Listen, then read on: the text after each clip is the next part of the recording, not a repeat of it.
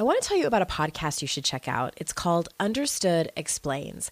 This season of the show is hosted by teacher and special education expert Juliana Urtubey, and it's all about how to navigate individual education plans, also known as IEPs. The latest season of Understood Explains covers topics like how to tell if your child needs an IEP, and it busts common myths about special education. As a parent myself of a child who's had an IEP since kindergarten, and he's now a 10th grader, I know how confusing, overwhelming, frustrating, sometimes daunting the whole process can be. I checked out an episode of Understood Explains called The Difference Between IEPs and 504 Plans. And what I love about it is how easily Juliana explains everything. She answers common questions that probably every parent or caregiver has. She dispels myths and is concise and to the point. To listen to Understood Explains, search for Understood Explains in your podcast app. That's Understood Explains. And there's a direct link in the show notes if you need it. This is Your Kick-Ass Life podcast, episode number 221.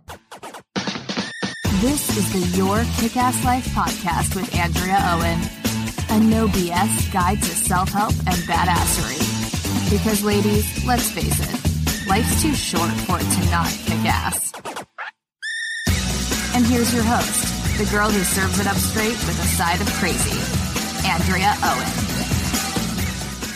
Hey, ass kickers. Welcome to another episode of the podcast. As always, I am so glad you are here and you are choosing to spend some time with me. Thank you for that. I have an interesting episode coming up that I'm going to tell you about in just a minute. I just want to remind those of you who might have missed it over the last few episodes that I'm going to have a retreat coming up. I don't have a sign-up page ready for it. I'm still in the process of solidifying everything. I had told you a few weeks ago that I was sort of tossing it around, see if there was any interest, and there's been some interest. Thank you for those of you who have signed up to be the first to be notified about it. It's going to be, I think, early August. I haven't completely set down a date yet, but it's going to be in Asheville, North Carolina, not far from where I live. It's going to be, this is a part, I mean, I'm excited about everything, but I am going to rent a really large, beautiful house in the mountains that's like this gorgeous property. And I believe I can only take 9 or 10 participants. And I'm also hiring a private chef to come in to cook for us. So, you know, all dietary needs are going to be handled. It's going to be fancy. I'm really, really excited about it. So if you want to be the first to know about it, oh, by the way, the curriculum is going to be The Daring Way. That's the work I'm certified to do based on Brene Brown's research.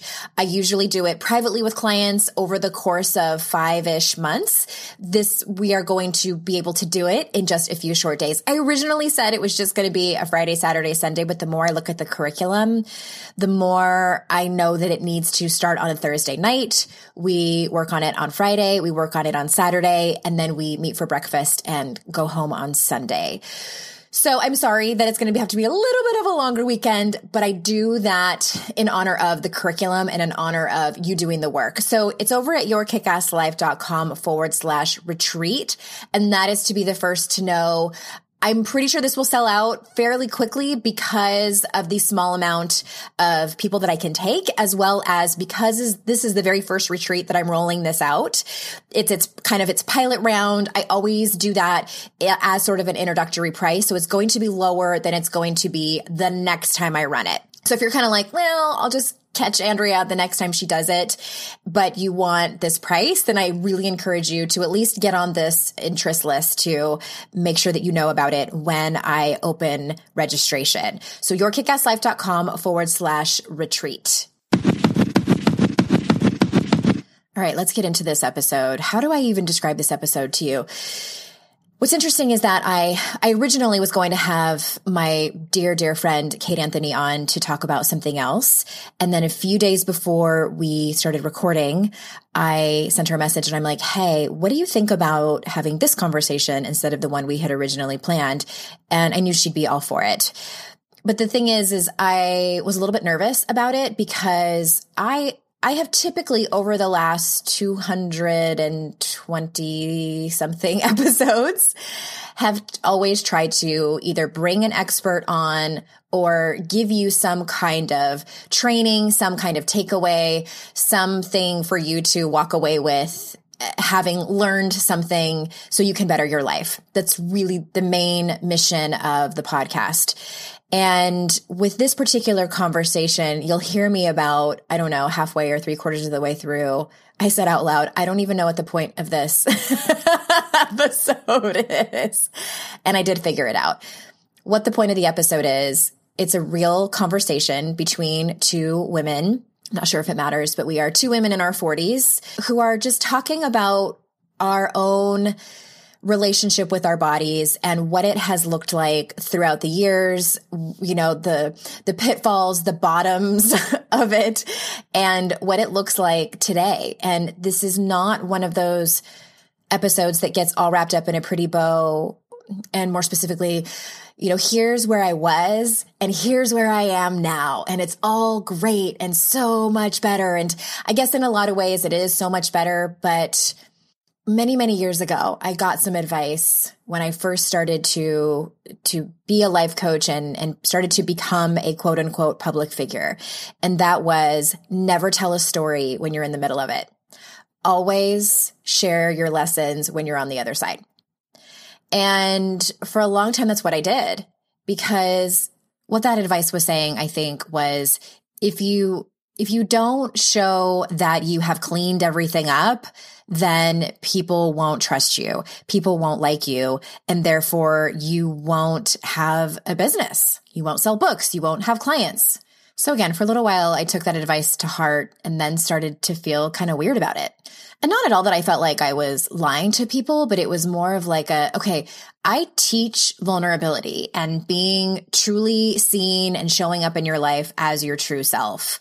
And that's why I have, you know, when my dad died, I told the story of his death and was crying on one of my podcast episodes with my best friend. And I really just started to question that advice and really kind of just experimented with episodes and just telling more of my story when sometimes I was kind of still in the middle of it. I don't know. I think it is still the Wild West in terms of life coaching and this whole industry.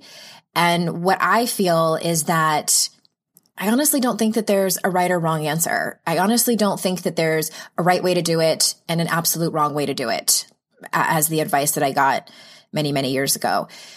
And so what I try to do for y'all is to follow my intuition and get curious about it. And that's what I did last week when I got this idea to ask Kate if she wanted to have this conversation.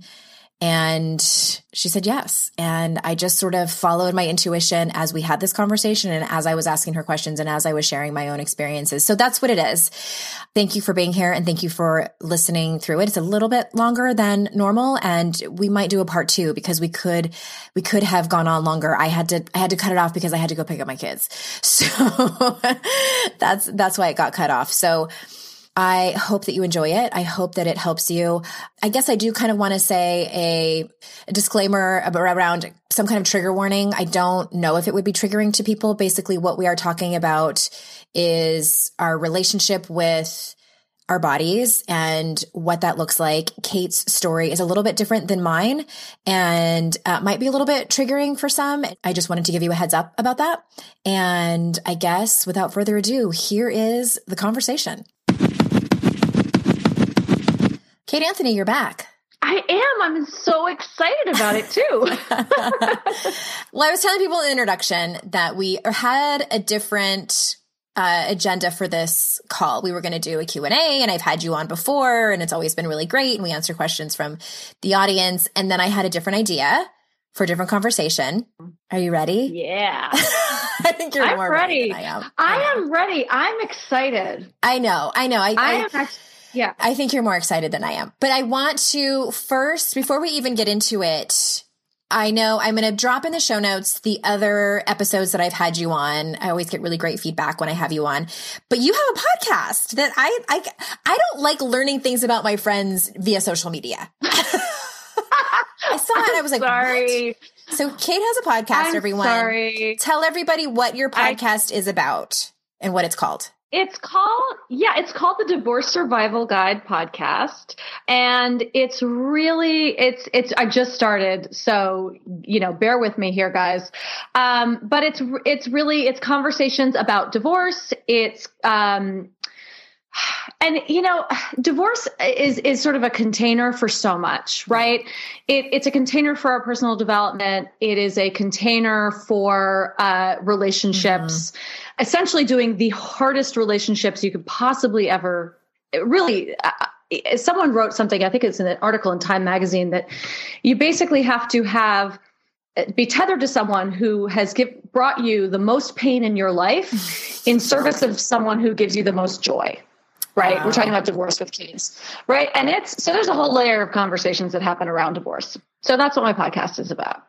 I love it. And we will, what's the name of it again? The Divorce Survival Guide podcast. And I'll send you the info so you can it'll be in the show notes, or everybody can just go over to iTunes and look for it. I just, but I'm sure you can hear it again. I think you're brilliant. I think that your work is so needed. And you were a guest in my alumni group. One of my YKAL alums had a question about, co-parenting, dating somebody who has kids, and, you came to the rescue and helped. So I just know that you're brilliant in that scenario. So everybody go over there and listen to that.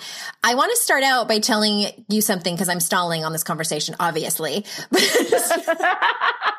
But I want it. It's a quick story, because I think it's funny and I think you'll appreciate it. And I think everyone will kind of appreciate this. So I don't know did I tell you about our idea? And by our, I mean, okay, Amy Smith, everyone knows is my dear, dear friend, and Kate's good friend too.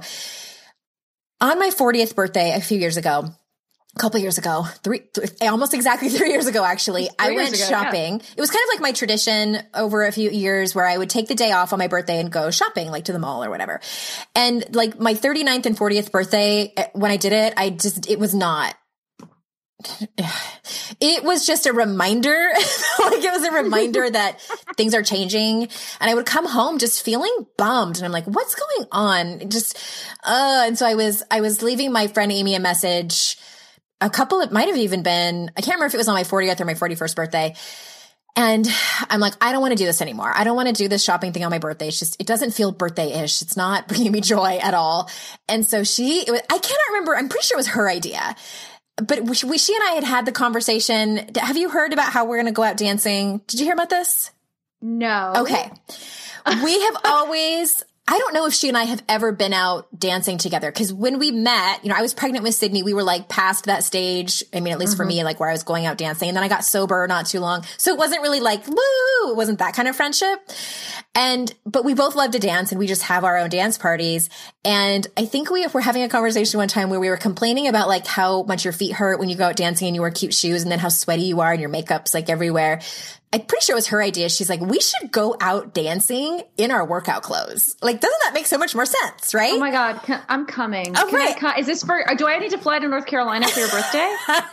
Yes. We'll we usually, since we're not doing our annual meetup this year, that's what we have to do. I'll just invite, my closest friends out for that kind of birthday party. So I was like, that's the best idea I've ever heard. And I remember even what street I was driving on when she and I were talking about it. And I was like, that is exactly what I want to do for my birthday. And then she hadn't moved out here yet, but I was like, when you move out here, that's what we're going to do. And then she even took it a step further, and she's like, we could go and like do stretching, like calisthenics beforehand, like warm up and everything. So then she moves out here, right? She moved out here just last fall. And so my birthday's coming up. It's April 15th. So I kind of casually was like, we're trying to, because her brother's also coming out. His birthday's near mine. And so I'm leaving her a message on Voxer. It's this app we use.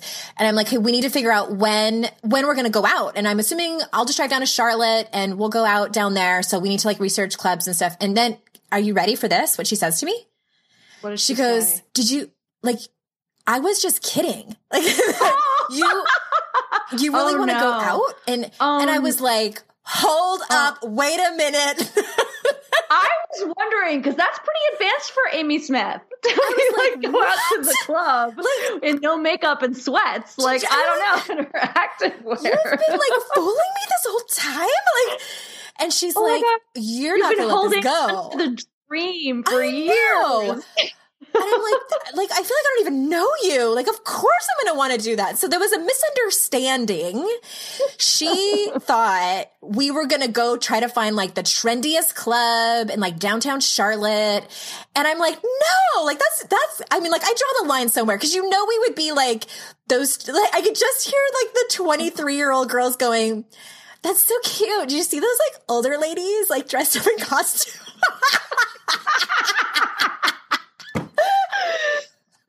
Oh my God, selfies with us.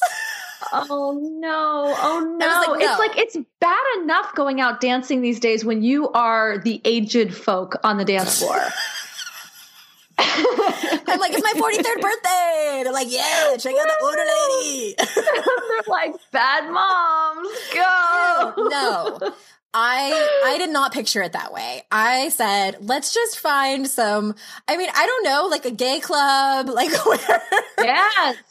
Not a trendy. No, not a trendy you want to go to the gay club because they make you feel so beautiful. They think you're like amazing and they don't care and you don't care. And then it's layers upon layers of making you feel good. Right.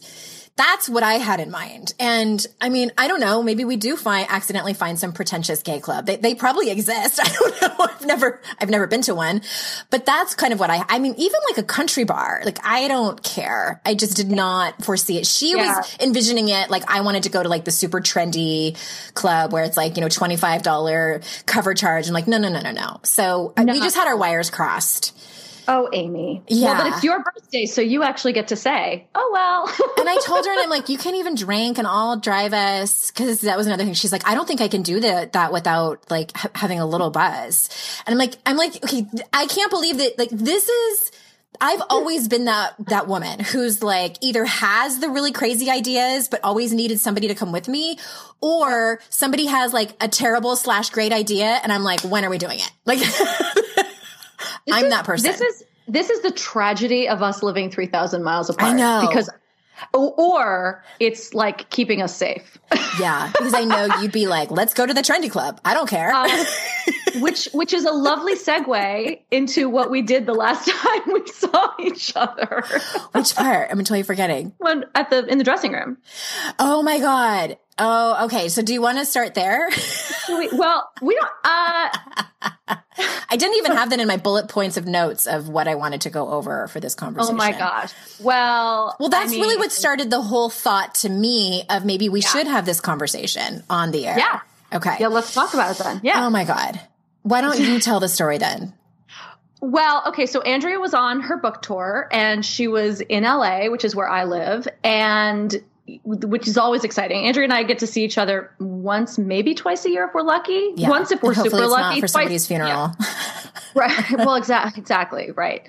And so she was in town for her book tour and she had a dinner for, you know, friends and business associates and stuff like that. And so we met up beforehand. And we were just walking up and down this, it's called the 3rd Street Promenade in Santa Monica, and it's basically an open air mall.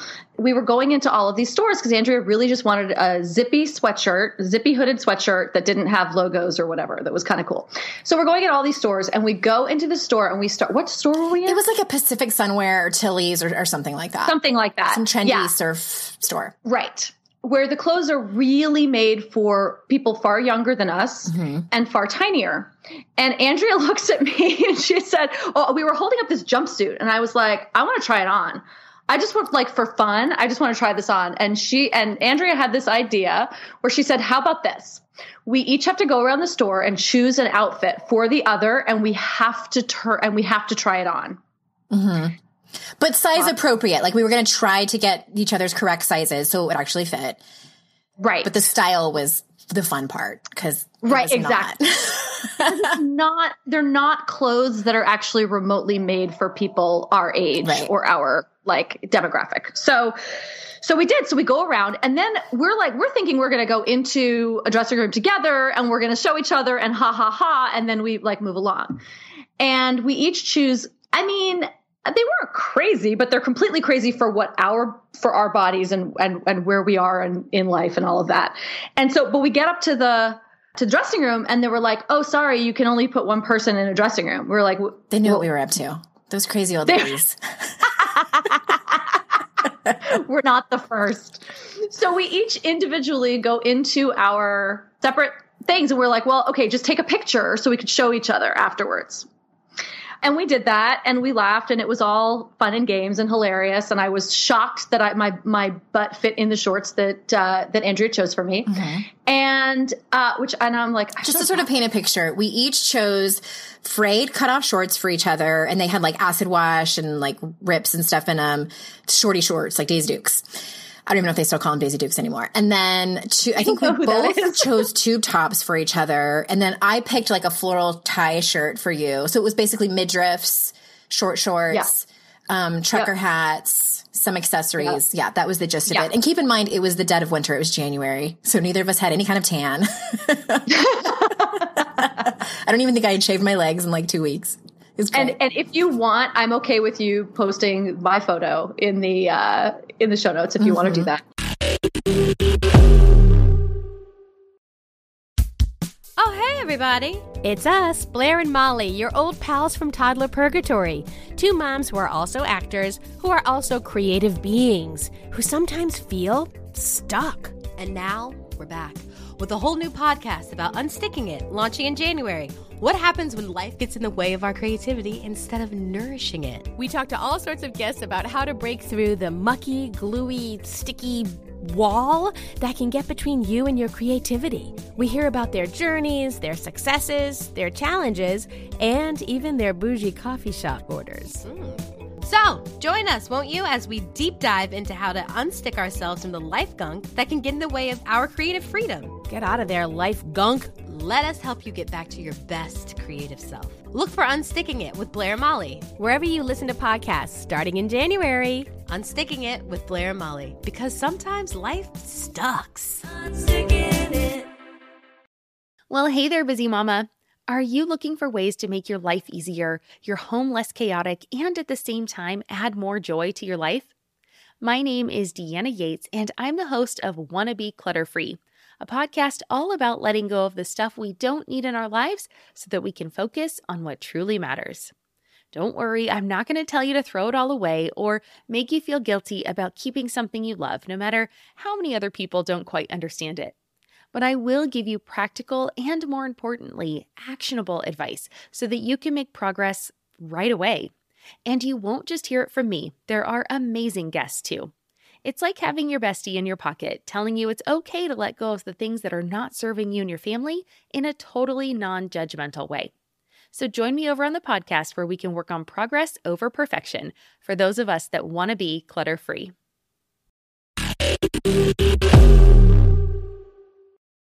So anyway, so we do this thing and we take a picture and then we go about our night. We put back on our appropriate clothes and we go out and we have a wonderful time. And the next day, I got some bug up my hoo-ha and I posted it on Facebook and Instagram. And I really sort of captioned, I don't even remember what I said about it. Do you remember what I said? You said something like, I don't even remember, but it was something like you were kind of having a throwdown with, everything. And this is what we did. And here's all my cellulite hanging out. And you tagged me in it. So just to be clear, it was a picture of you. You posted a picture of yourself, not of me. Yes. Right. Exactly. No, I did not post your picture.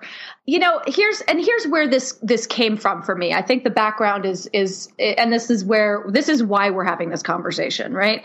Which is that a year ago in April, so it's almost exactly a year ago, I bottomed out.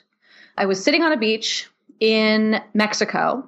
I was with my son and my father, and I was so overcome with my inner critic, all of the voices in my head, looking at all of the bodies, comparing my body to all of their bodies. If their bodies were bigger or like mine, they were okay. They were safe. If their bodies were better than mine, or quote better, right? If they were skinnier, more muscular, then they were by definition better humans than I was. Mm-hmm. I had in the year, it was a year since I had finished. You messaged me that day when all that was going down in your head. And I was like, wow. I mean, it surprised me.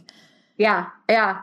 I know, it was really intense. I mean, and listen, this is what I talk about with, and I posted about this recently. You know, the thing is that I'm a personal development professional. I've been doing self-work on this level for over 20 years, and I still get taken down. Not as often, not as hard, but sometimes, but it still happens. And sometimes when it happens, it's really hard. Because as I always say to my clients, like, you'll never be rid of your inner critic. We just have tools to manage it. Yeah. Right. And it's far better for me, far better than it was 20 years ago. 20 years ago, it was fully running the show 24/7. Now when it happens, it's like, whoa, that's happening. And I can see it. And that's what was happening to me on the beach. And what had happened was a year before that, I had done an infomercial for a fitness product. They had put us on a food plan.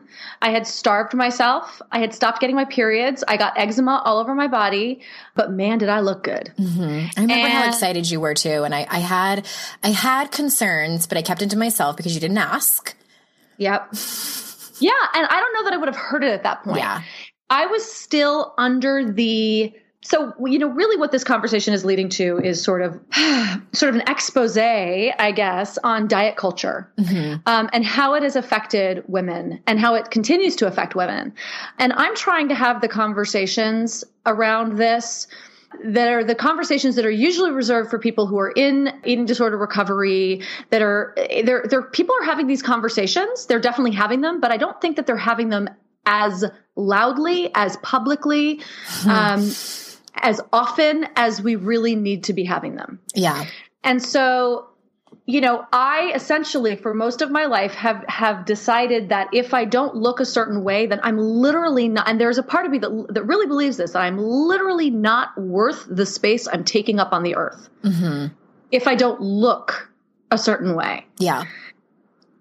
If I'm not a certain way. And that is a message that has been given to us for decades and generations. It's been passed down. Yeah. It's been passed down. So, yeah. Well, and thank you for sharing all of that. And, you know, this could easily be like a 3-hour conversation. I know. Yeah. Just the nuances of, you know, you telling that story about what happened when you kind of came to that conclusion that day and had that huge epiphany and were telling me about it. And some of it I knew, some of it I didn't know. I think I didn't know how deep it ran. And then also looking at my own stories around it. And I have never made it a secret that I've struggled more so in my 20s.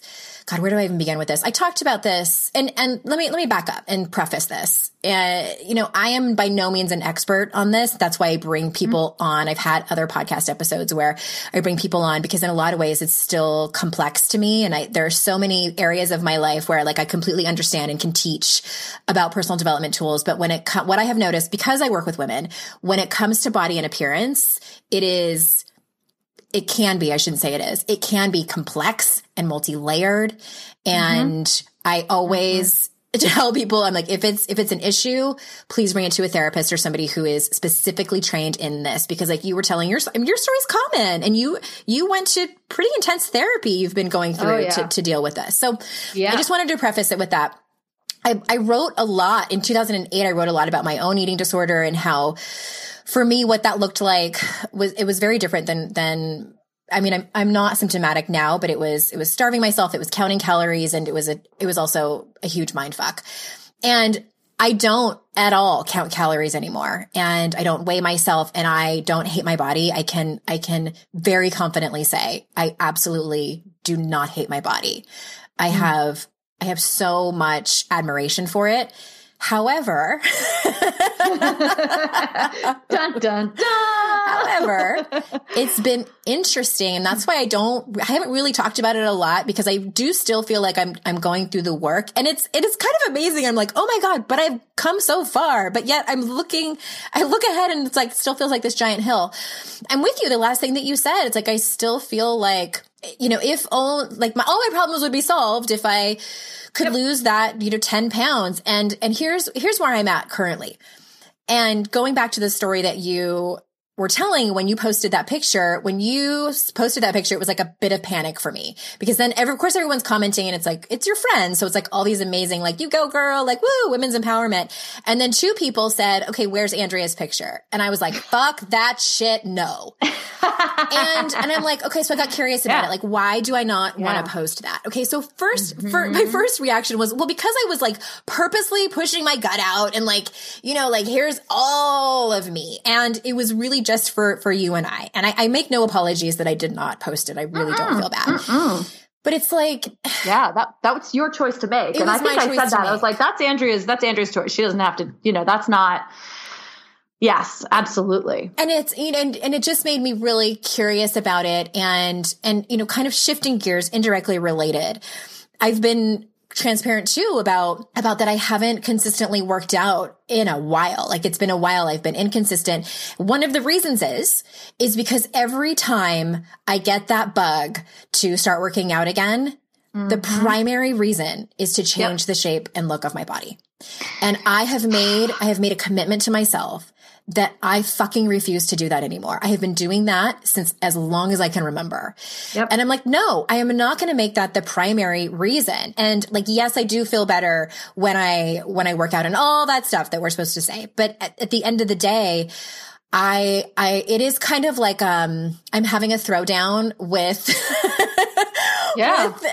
with patriarchy and all of that.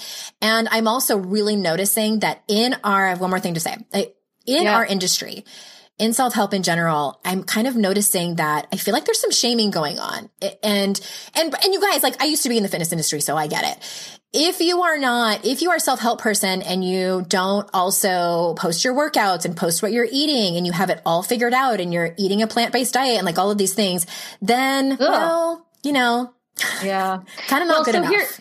I mean, I totally hear you. And and because you and I are in this industry and we're friends with a lot of people and we follow a lot of people in our industry, we see this probably more often, than I guess than your average Joe, right? Or your average Shane. That being said, absolutely. And this has been my biggest struggle over the last year. So here's what happened for me is that I rejected diet culture. The very first step I had to take was to vow never to go on a diet again. Partly because this is information that's widely available that I literally didn't know until April of last year. I did not know that the science shows that when they say diets don't work, what they literally mean is that when you lose weight, you not only gain it back, but you gain back more. It's your body's scientific response. I literally didn't know that. So I kept going on these diets and I kept being like, well, you know, here I am and now I've lost the weight and then everything will be fine. Now, P.S. I had the same issues at 120 pounds that I had at 140 pounds. And like, it's all the same, right? It's all the same. So the very first thing I had to do was reject diet culture.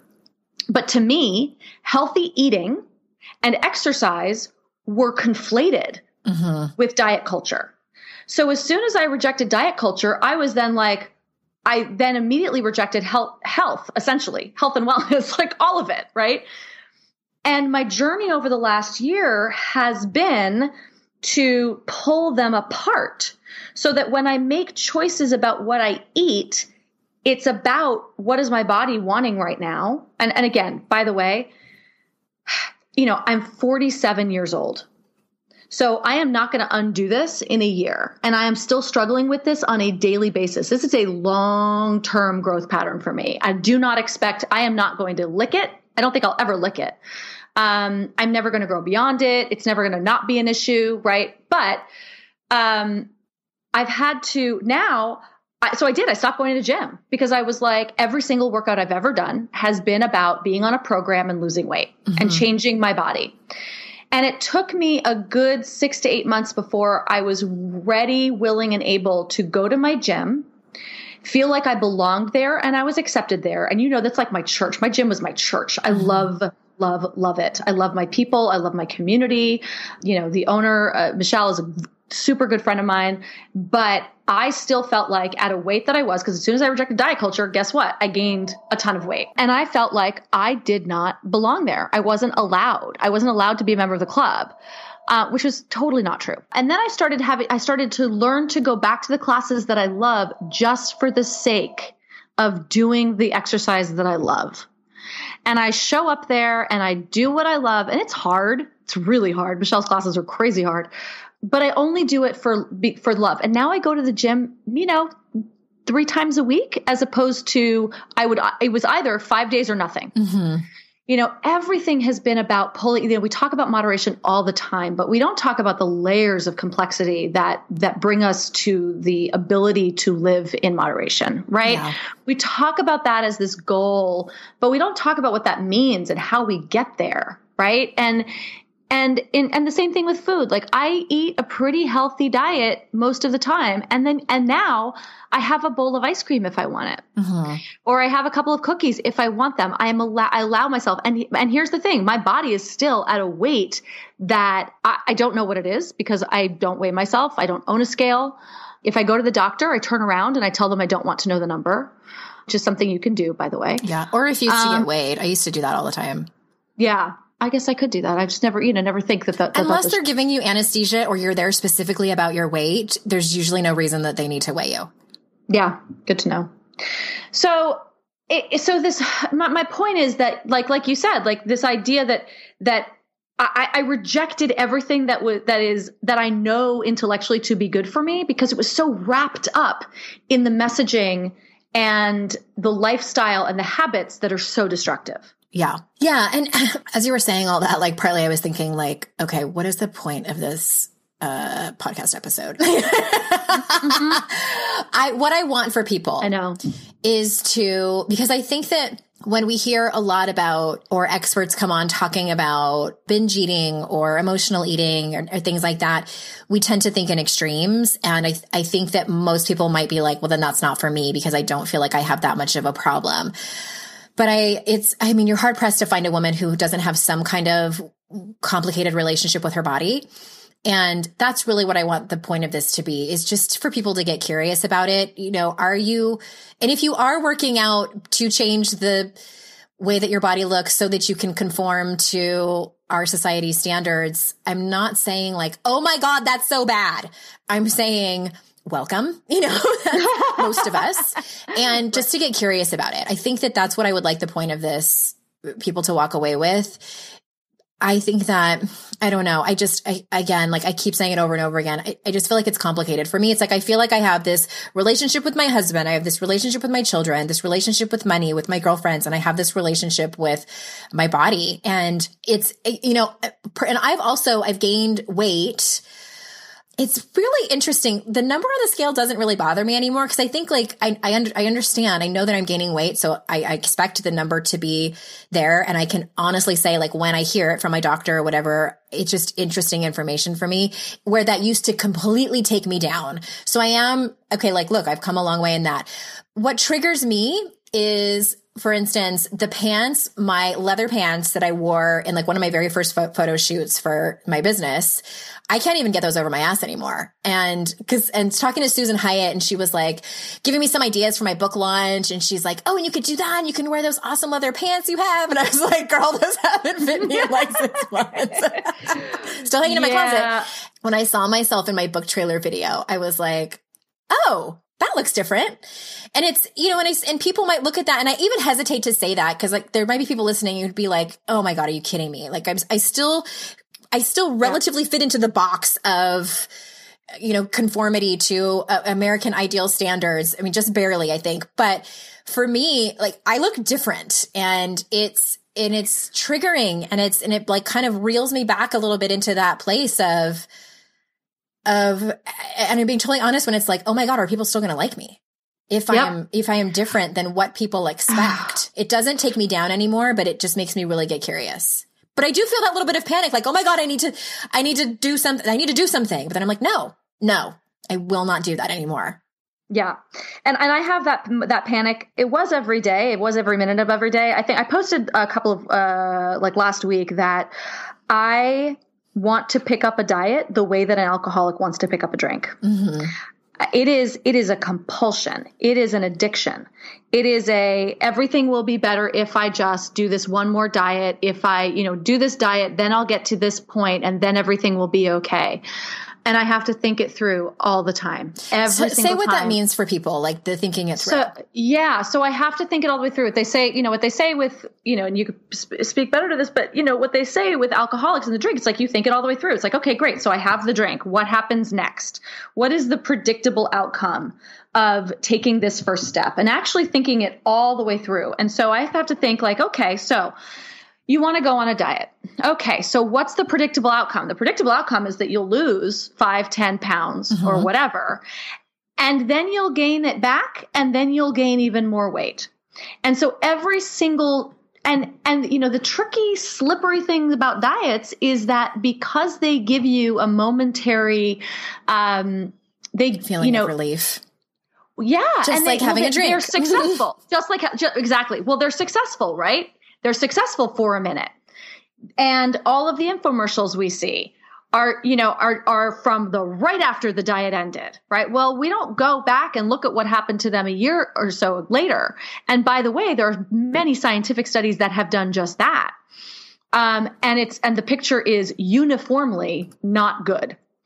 And so I have to think the diet all the way through. Great. So I'll lose the 10 pounds and then I'll gain 15. And then I'll be in worse shape than from a weight perspective than I am right now. And I can't go down that road. And, I just want to circle back to what you were saying about like, people won't like me at a certain weight. And when I first went through this, when I first started this journey, I could not leave the house. It was so painful and scary for me to go to the grocery store. This is not an exaggeration. This is how sick my mind was. And this was in therapy, by the way.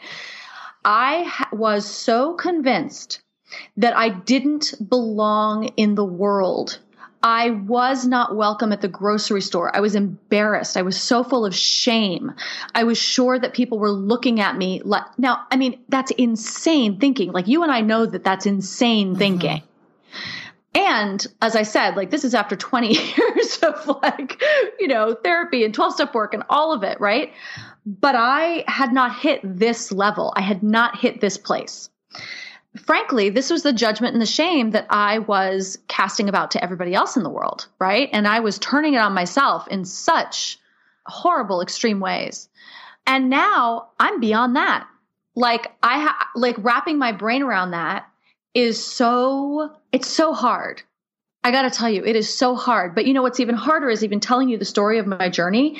It pains me that I was that self-conscious and I'm at the point now, I don't have shame about, getting dressed and going out. Half the time I'll go out in sweats and I'm like, oh, well, screw it. No makeup, whatever. And I can't say that I fully love my body, that I can't say that I'm at this level of acceptance, but I can tell you that I'm not at a level of self-loathing.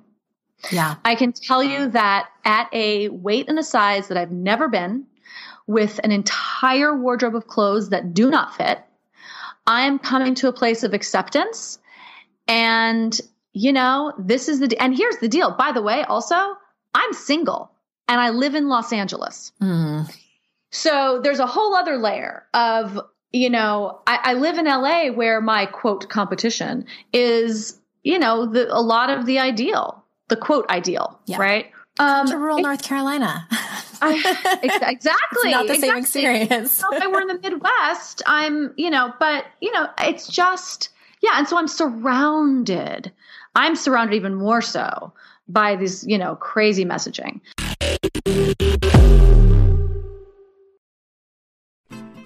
I'm Margaret. And I'm Amy. And together we host the podcast, What Fresh Hell? Laughing in the Face of Motherhood. Margaret, I would say you're sort of a where are my keys kind of mom. Correct. Sometimes a where are my kids kind of mom. Well, you're, Amy, more of a we were supposed to leave 35 seconds ago, mom. I mean, touche. In each episode of What Fresh Hell, we come at a topic from our usually completely opposite perspectives. I bring the research. And I bring kind of the gimlet eye. Like, is that research really going to work, people? And almost 10 million downloads later, we're still laughing. We also talk to experts in the parenting field, plus parents with stories we can all learn from. We make each other laugh, we challenge each other's assumptions, and we have what we think is the best parenting community on the internet. Check out What Fresh Hell, Laughing in the Face of Motherhood, wherever you listen to podcasts. No one told us the truth about parenthood. Why? This is the podcast everyone needed before they had kids, because now that those little ones are here, there is a lot to unpack. I'm Rachel Shepardota, and I am your host for the podcast No One Told Us, where we tell the truth about parenting and let you in on all the stuff you really should have known about before having kids. I am the founder of Hey Sleepy Baby, but this podcast is so much more than sleep. We'll be diving into all the topics that you really care about and need to know while you do your best job raising those adorable tiny humans. Our goal is to just make you feel less alone and less overwhelmed. There are so many things that no one tells us before becoming a parent, and I think that we should really pull back the curtain on becoming a first-time or second-time mom or dad to share the good, the bad, and the ugly. We'll have a little education, a little fun, and a whole lot of heart that goes into each and every episode. So join me and our amazing guests each week to hear us talk about what no one told us. And there are people who will say, like, you have to love your body. And it's like, well, my therapist was great. She said to me, you don't have to love it.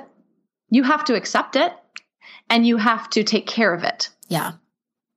And you don't have to, right? But that's the goal. That's the journey. That's the goal. She said loving your body. She said, I don't know. I barely know anyone. And this is a woman who is an eating disorder therapist. Like, she specialized this for years. And she's like, I know so few women, so few people that really, truly love their bodies. Mm-hmm. She said, but respect it, honor it, and accept it for what it is. And I'm pretty much at that point now. And I think taking that photograph back to our Tilly's experience, taking that photograph and publicly displaying it was for me a radical act of public acceptance. Yeah. It's like, here we are. It's crazy. It's, it's funny. It's all of this, but also here it is. Mm-hmm. Here it is. This is the deal. And I'm really committed to speaking about it in this way, because it is so multi-layered. It is so complex. It's not just as easy as saying love your body, and that's no. Yeah. Well, and that's really like another point of what I wanted to do on this episode, is just have a really transparent conversation where there's no expert on this call. There's nobody saying like, here's some tips and tools to do that. I remember I did a survey a while back, and that's what a couple of people have said. Like, can you just have more just candid conversations with real life people? And this is what I'm hoping to satisfies that. And on the other hand, like we are experts in the field of personal development, and there's still stuff that comes up. And I wanted people to hear similar stories, but that were different. Yeah. And I mean, I remember hating my body, and I was at least 3 sizes less than I am now. And that was a dark time. That was a really dark time for me. There was also so many other issues happening that kind of overlapped, but it's been what I've been doing, honest to goodness, the last couple of years really is just kind of like pulling myself out of the situation and watching it, and just getting really curious about my thinking and my beliefs and my choices because of my thinking and my beliefs, and trying my best to be intentional about my behaviors and my thinking and then my beliefs. And for me, also raising a daughter in this culture, where still for women, our bodies and appearances are our number one shame trigger. That comes from Brene Brown's research. And my daughter said to me the other day, I wanted to crawl in a hole and just not ever hear it again. She said to me, Mom, she was like, she had been with all of her little Girl Scout friends. She's 8, by the way. She said, Mom, sometimes when I look at when I look at my friends' faces, I think they're so pretty, and I look at my face and I don't think I'm pretty. And I was like, it just panic overrode me. Panic, because my first thought was, I'm supposed to know how to handle this. I write fucking self-help books for a living. Like, if I don't have an answer for this, I am a failure. So I took a few deep breaths and talked her through it. And I don't know if I said the right things, but, and that has really, and I know for many of my listeners, whether they have sons or daughters or not, it's important for us to do this work so the next generation has something different than what we have. And I don't know how well it's going. I don't know. Well, I don't know. We did talk about this. I think it's funny because there are times when I have conversations with my son and he rolls his eyes at me and he's like, oh my God, Mom, I know. And I realize that they are being raised with conversations that we were never raised with. Right. And so things that I'm like, no, you have to understand, you have to see this as it. And he's like, yeah, I know. Uh-huh. And it is almost like it's, there are things that they're being raised knowing that we didn't know, that we had to learn, that they're like, it's already ingrained, right? Mm-hmm. For the next generation. And then there's just so much more work to be done. Yeah. There just always is, I just think too, for that generation too, there's so much compare and despair, and kind of circling back to what I was saying before, as I've been sitting back and just getting really curious and noticing things, what I've noticed is especially like on Instagram, I'll follow people and I even hesitate to say this, but I'm just like, I feel like the basic message, the general message is what I kind of said before. Like, you have to have a morning routine. You have to eat this way. You have to work out this way so that you can live this wholehearted, well-rounded life. And I'm like, okay, I'm like mediocre at best about my morning routine. I was laughing the other day because I'm like, what my morning routine mostly consists of?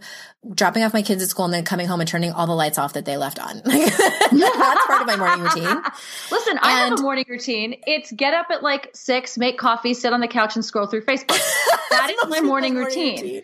Like, I'm sorry. I'm so like, that's the deal. My point is like, you don't have to be like this avid exerciser and like do the Whole30 and do all these really great, perfect things in order to have a pretty fucking magnificent life. Like, I used to believe that. I was like, you have to exercise and eat right in order to live this life that we're all striving for. And now I'm kind of like, I have not consistently worked out in months. I do eat decently well, but like, let's be honest, I love Girl Scout cookies. And I'm like, I'm looking around and I'm like, my life is pretty fucking great. Like, so you know what makes life not great? Constantly pathologizing ourselves. Oh yeah. That's what makes life not great. And I think that there is so much, it's so rampant. We're constantly pathologizing our behaviors and our actions. And, you know what makes a really good life? Actually just being okay with who you are and what you're doing, yep. And if there are things that we need to improve because you make a powerful choice to improve them, great. If you mentally, physically, spiritually, or emotionally feel like shit, then take a look at it, get curious, and then do something to change it. I don't feel like shit in any areas of my life in that. So it's like, that's really why I was like, no, I reject the whole thing that you have to be a certain way and do certain things in order to live this amazing life. I reject it. Yes, exactly.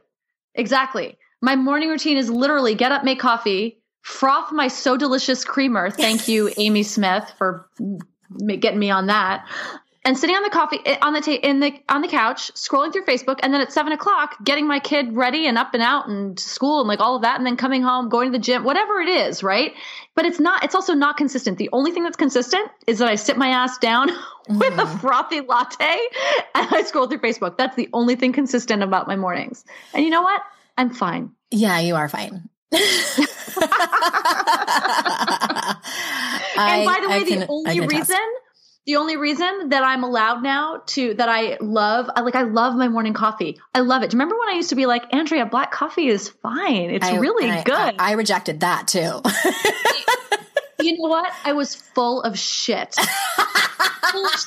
And now that I've rejected diet culture and I've rejected dieting and I just give my body what it wants and needs and what I actually like, I have two frothy, so delicious lattes that are full of sugar every morning, and I fucking love them. Do you remember what I said about because first it was like you were trying to get me on the black coffee train, and I was like, fuck no. And then you were like, okay, well, there's because I tried the So Delicious because I drink half and half. I tried because my body can. I know for some people dairy is like a no, but my body is fine with dairy.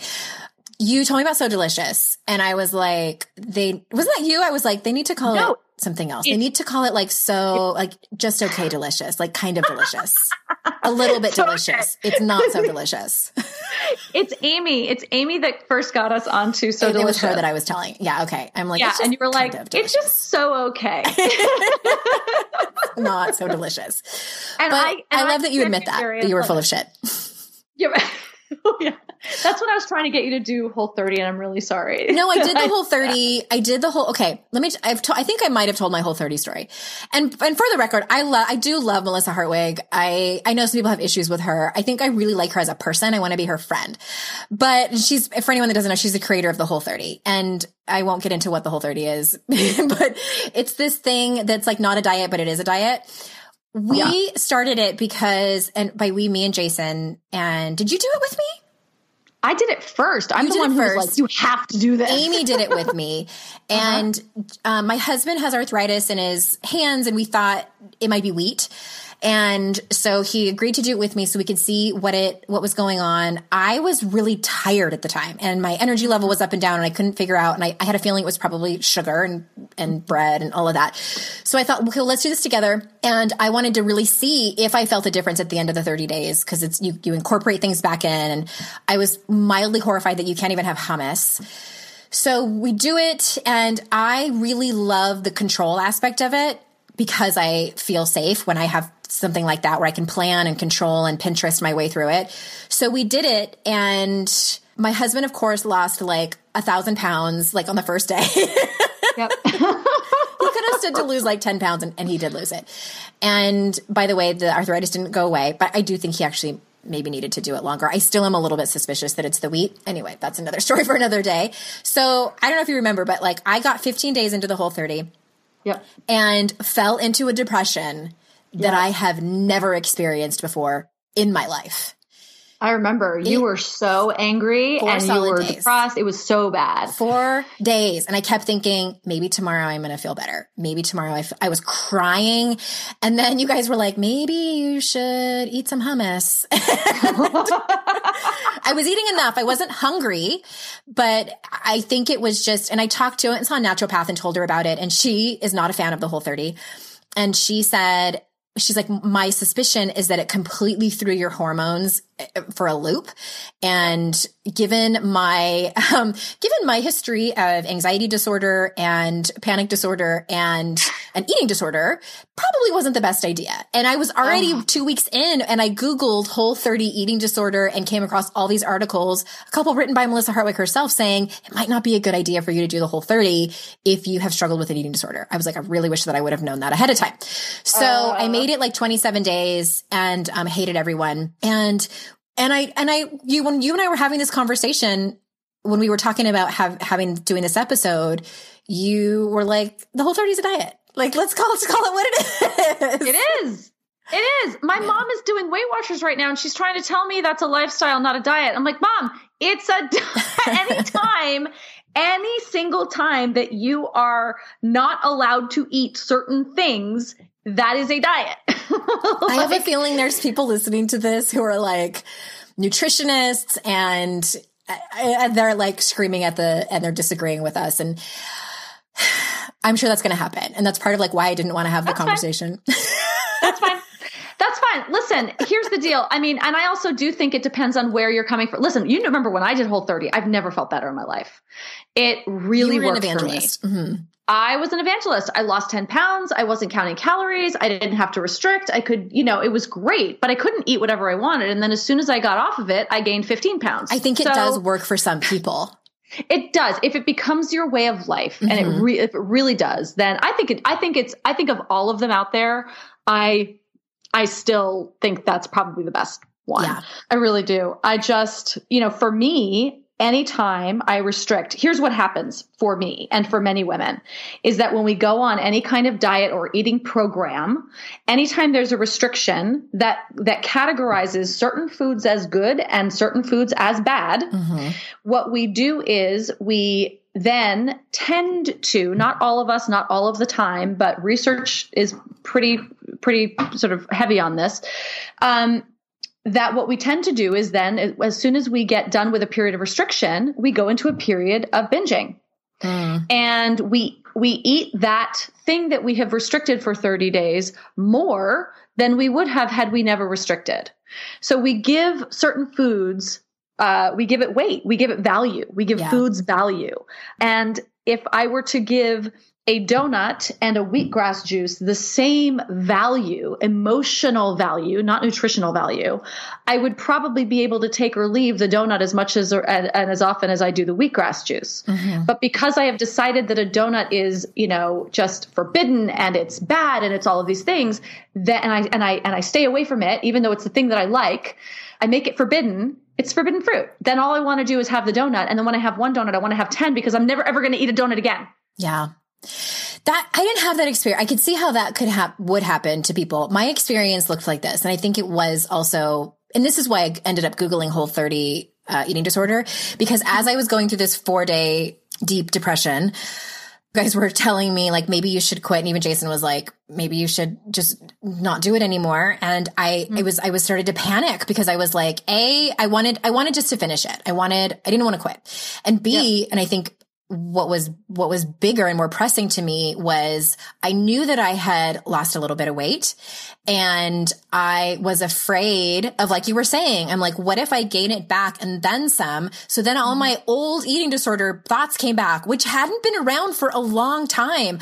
I thought about restricting, and it's like, and what really frightened me, Kate, was how quickly and how organized they all came back. It was like this troop of people just like came like waltzing in the house and were like, oh, hey, what's up? I haven't seen you in a while. Let's just make ourselves comfortable. Don't worry. We got it. We totally know how to do this. And it's I was just like, well, maybe I could. And I was starting to organize what I could restrict and thinking about what kind of workout I could start again.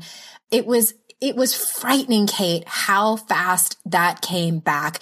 The good news is how fast I saw it coming. Like they didn't just come in and I had a blindfold on like it used to be. They came in and I was like, oh, fuck, and they kind of beat the door down, but I was able to see it. And that's why I Googled that and got the information that I needed to get and told you guys, like, this is happening like this. So I ended up finishing it because I did come out of the depression and felt like myself again. And I just was really, really careful. And again, I only made it 27 out of the 30 days. And I think I just started throwing half and half in maybe it was potatoes. I can't even remember what it was where I was like, fuck it. It wasn't donuts. It was just, it was something that I normally, it was probably hummus. It was probably, because you can have potatoes on Whole30, which is like, as soon as I found that out, I was like, ketchup or something. I don't know. I don't even remember what it was. But every once in a while that, I think if anything, when I kind of start tumbling into thinking of the weight that I've gained and, the pant sizes I've gone up and the pants that don't fit me anymore, I will hear that, well, I could do a Whole30 again. And then I'm like, nope, I shut that down so fast. Only because I am trying to make my body a certain way to conform to what the world wants me to be. So everyone will continue to love me. And that's what I, again, am rejecting. Right. Exactly. I mean, I'm so with you on that. And I have the same compulsion. I have the same urge, and I have to put it aside because I'm just a 47-year-old woman who's trying to do some good work in the world. Literally sitting behind my computer all the time, and that's and there are things, and now I've gotten to the point where there are certain foods that I don't eat because they have an adverse reaction in my body. Yeah. Like dairy, my body rejects dairy and I can eat it, but I just know there's going to be a consequence.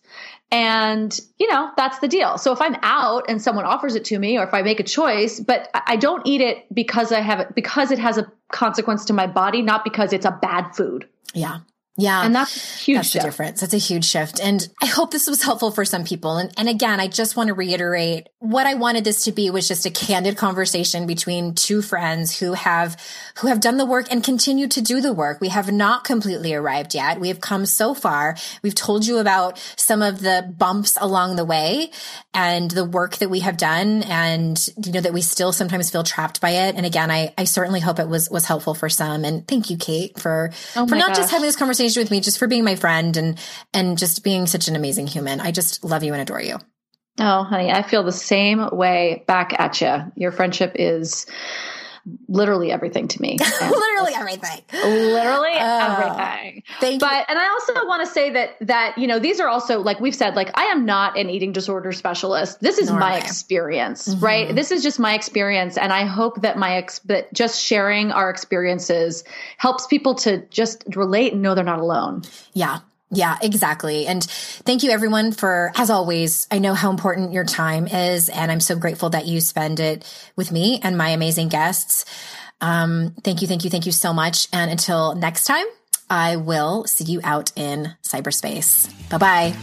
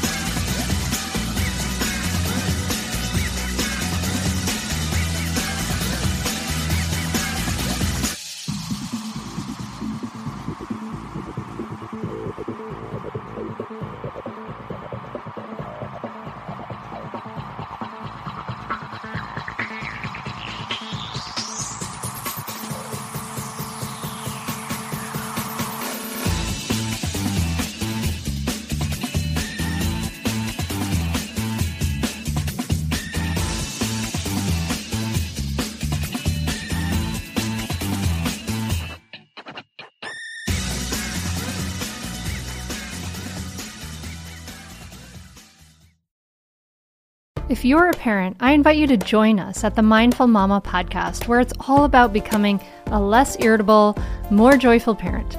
With sometimes hilarious and always thought-provoking experts and friends, at Mindful Mama, we know that you cannot give what you do not have. And when you have calm and peace within, then you can give it to your children. I'm Hunter Clark Fields, and I can't wait to see you there. Listen in to the Mindful Mama podcast.